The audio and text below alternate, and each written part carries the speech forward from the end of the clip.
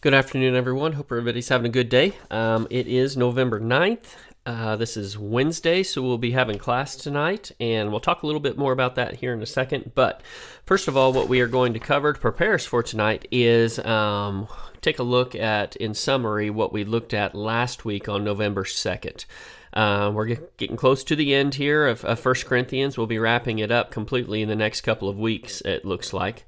What we took a look at last week was 1 Corinthians 15, and concluded the chapter finally, verses 50 through 58. So again, 1 Corinthians 15, verses 50 through 58. So if you want to take a little bit of time, press pause on your player and read through that passage. That would be a good thing to do. So why don't you take a look at it.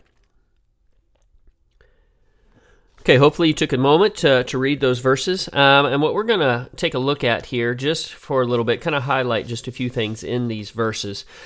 First of all, the thing that we need to understand, he brought up in the previous passage about the difference between what is imperishable and what is perishable. Perishable is kind of way to identify what life now on this side of heaven, imperishable, life to come. More specifically, the perishable, what we wear in this life, meaning the body that we wear, versus what we will have in the life to come.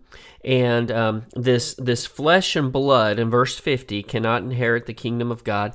That flesh and blood is basically what that is referring to, the body that we wear now. That is dust. You get down to just the bare essentials.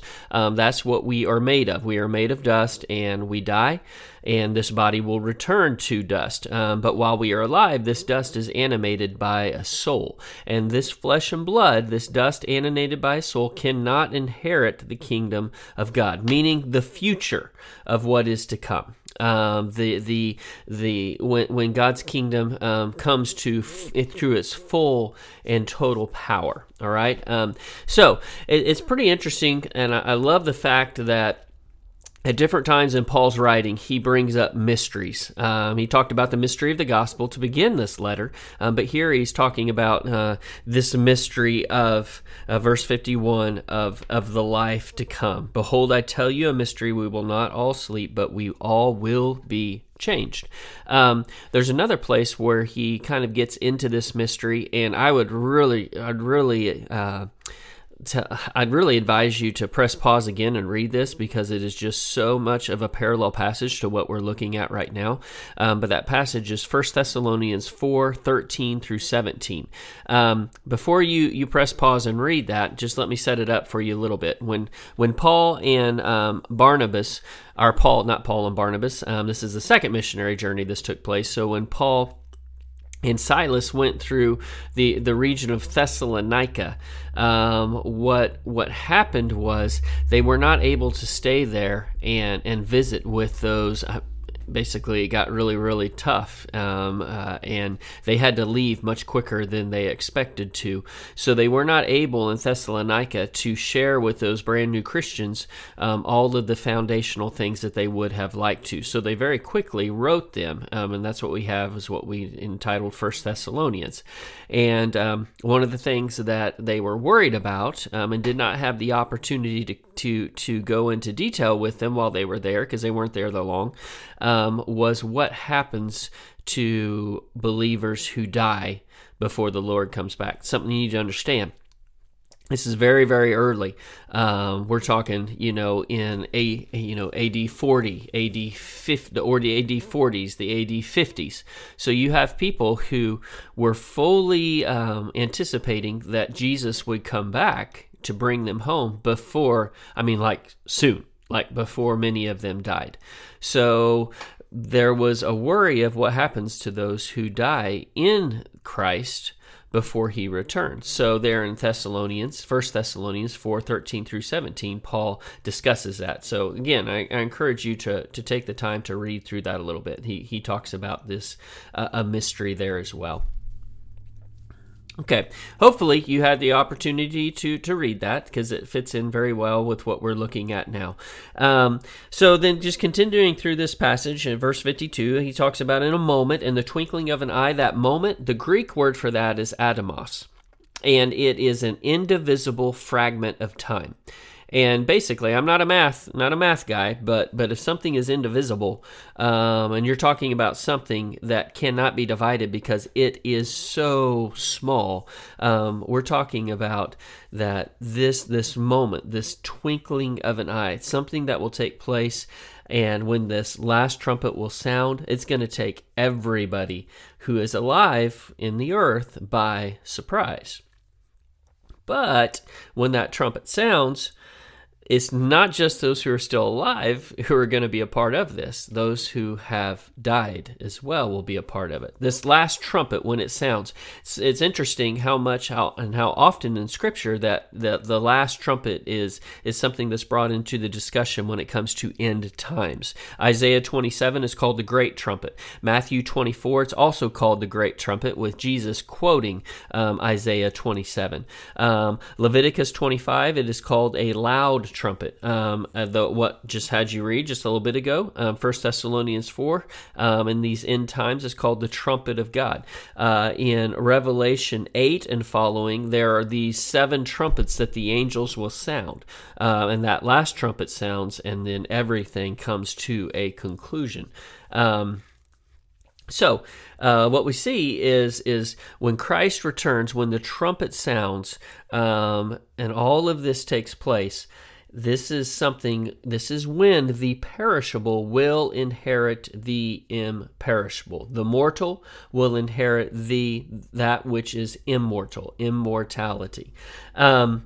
As we continue to look through this is an incredible passage of Scripture, this 1 Corinthians 15, verses 50 through 58. Unfortunately, the majority of time when we look and when we hear this passage, don't get me wrong, it's a great time to look at it, is at a funeral service, at a memorial service, but it should be looked at more often than that. And this incredible passage about death, and death no longer having victory. By the way, that's a word that is used quite a bit. If you notice here, if you're somebody who likes to write in your Bible, I encourage you to do so, that underline that victory. Verse 54, 55, 57, you're going to see it again and again, the victory that is offered, and that will come about for the people of Christ. So, verse 55, we'll highlight that specifically. Verse 54, there's an Old Testament quote of death being swallowed up. That is Isaiah 25. And now the one that he really focuses on, though, is Hosea 13. When you see, that is what is quoted in verse 55. O death, where is your victory? O death, where is your sting? In Hosea 13, completely different context. The prophet Hosea is writing at the bidding of God. And what is taking place in there is death and Sheol, which Sheol is the place of the dead. Those are personified. And in Hosea 13, death and Sheol, death and kind of death again, are invited to come and execute God's judgment against Ephraim, which Ephraim was not one of the sons of Jacob, whose name would be changed to Israel, and his 12 sons, but Ephraim was actually a son of Joseph, who was kind of adopted into this 12 tribes. So you have the tribe of Ephraim, you have the tribe of Manasseh. And in Hosea 13, what we see is death and Sheol personified are invited to come and execute judgment, God's judgment against the tribe of Ephraim, because they had fallen off the rails, okay? And death was to come and bring thorns, and Sheol bring the sting, and they were going to execute that judgment. Now, Paul takes that from Hosea 13, and he kind of personifies it once again, this death, and it's Paul defiantly challenging death to do its worth. O death, its worst. O death, where is your victory? O death, where is your sting? Verse 56, the sting of death is sin, and the power of sin is the law. But thanks be to God who gives us the victory through our Lord Jesus Christ. As Paul's saying, death, there's nothing you can do to the people of Christ. They have victory, and this victory is a favorite of Paul in this passage. It's also something he likes to use in Romans chapter 8. So what we get at here is Paul is saying there is victory over death in Christ. In other words, he's finally concluding this whole subject of there is a bodily resurrection. Jesus was the first, but that is the first of many to come, and it is through the power of the resurrection of Jesus Christ that we will be bodily resurrected as well. It is the future. What is coming. There is hope in that. And because of that, verse 58, therefore, anytime you see therefore in Scripture, look to see what comes before it, because that tells us what it is there for. All right, so therefore, my beloved brethren, be steadfast, immovable, always abounding in the work of the Lord, knowing that your toil is not in vain in the Lord. It's not in vain because there will be a resurrection. Our hope is firmly established because of the resurrection of Jesus Christ. Therefore, be immovable, always abounding in the work for the Lord. Your toil is not in vain. It means something because of the resurrection. So, what an incredible chapter. What quite possibly be one of the most wonderful, powerful chapters in all of the New Testament, 1 Corinthians 15, as we wrap that up. Now, again, today is November 9th. We'll be taking a look at the beginning of the conclusion of this letter of Paul to the church in Corinth.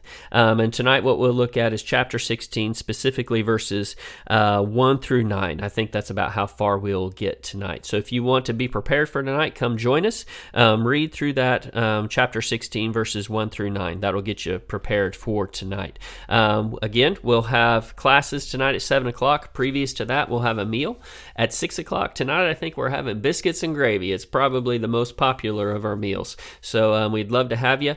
Meal at 6 o'clock, followed at 7 o'clock with class tonight, but there will also be classes for all ages taking place. So why don't you come join us tonight? We'd love to see you. Thanks for listening.